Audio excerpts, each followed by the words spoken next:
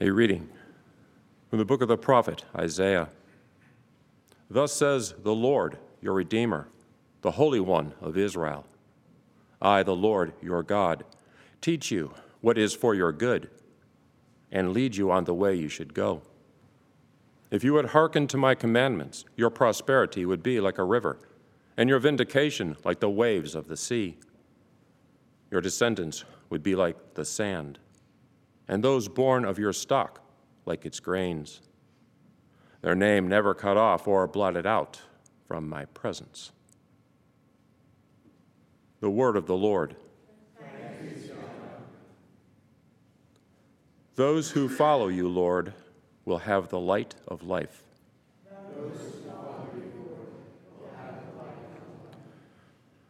Bless the man who follows not the counsel of the wicked, nor walks in the way of sinners, nor sits in the company of the insolent, but delights in the law of the Lord, and meditates on his law day and night. Those who follow you, Lord, will have the light of life. He is like a tree planted near running water, that yields its fruit in due season, and whose leaves never fade. Whatever he does prospers.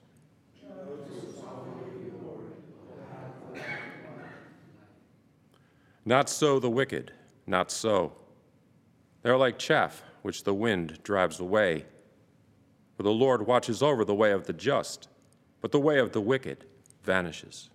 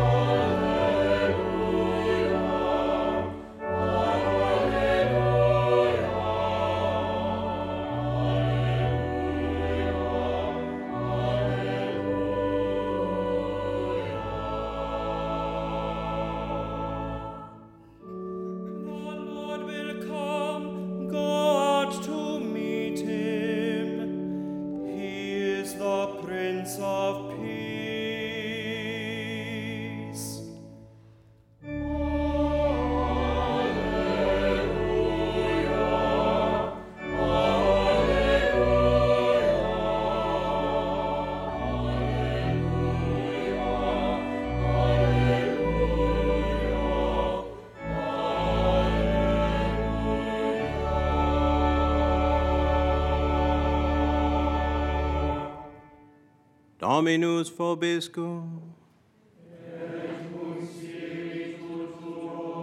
Lectio Sancti Evangelii secundum Matteo.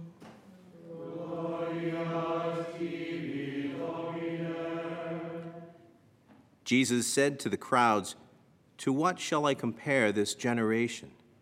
It is like children who sit in marketplaces and call to one another. We played the flute for you, but you did not dance. We sang a dirge, but you did not mourn. For John came neither eating nor drinking, and they said, 'He is possessed by a demon.' The Son of Man came eating and drinking, and they said, 'Look, he is a glutton and a drunkard, a friend of tax collectors and sinners.' But wisdom is vindicated by her works." Verbum Domini.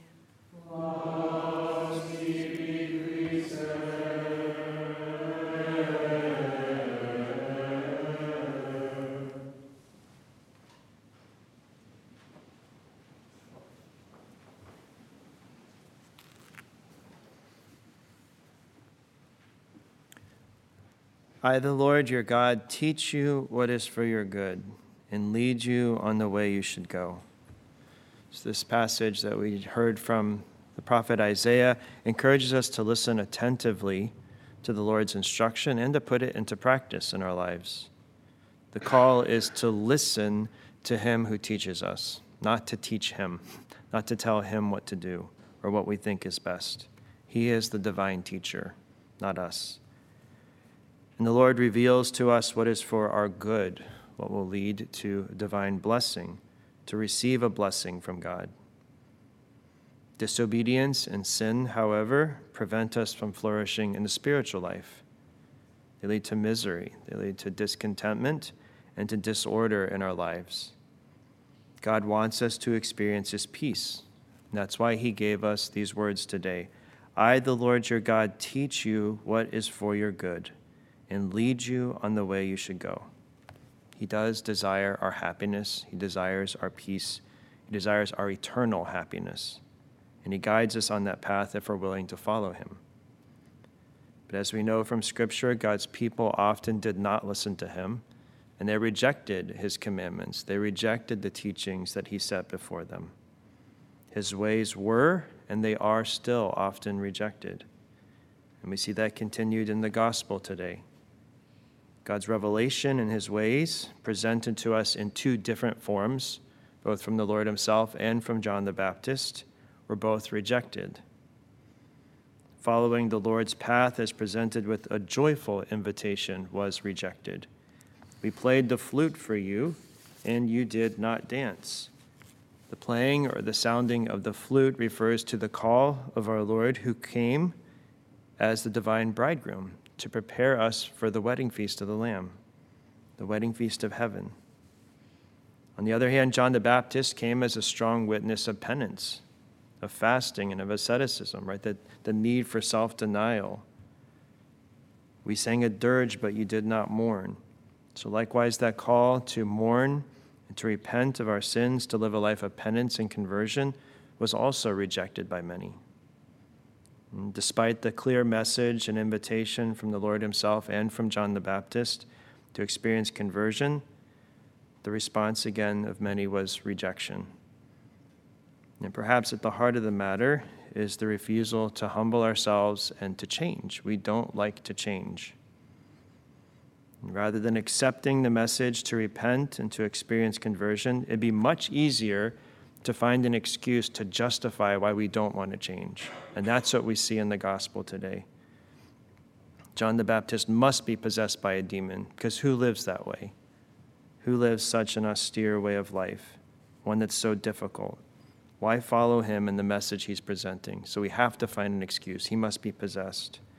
And Christ must be a glutton and a drunkard because he spends so much time talking with these outcasts and public sinners.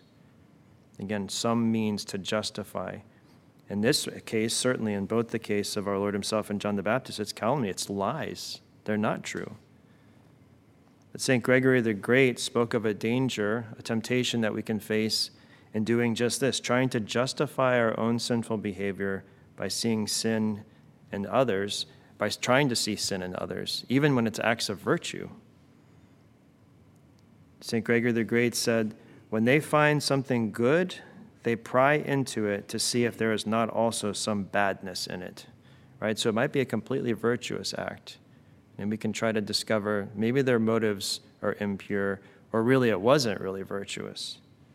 So if we can find some bad motive or some potential sin in another, again, that can be used to justify why I don't want anything to do with that person or their message or what they're trying to communicate to others.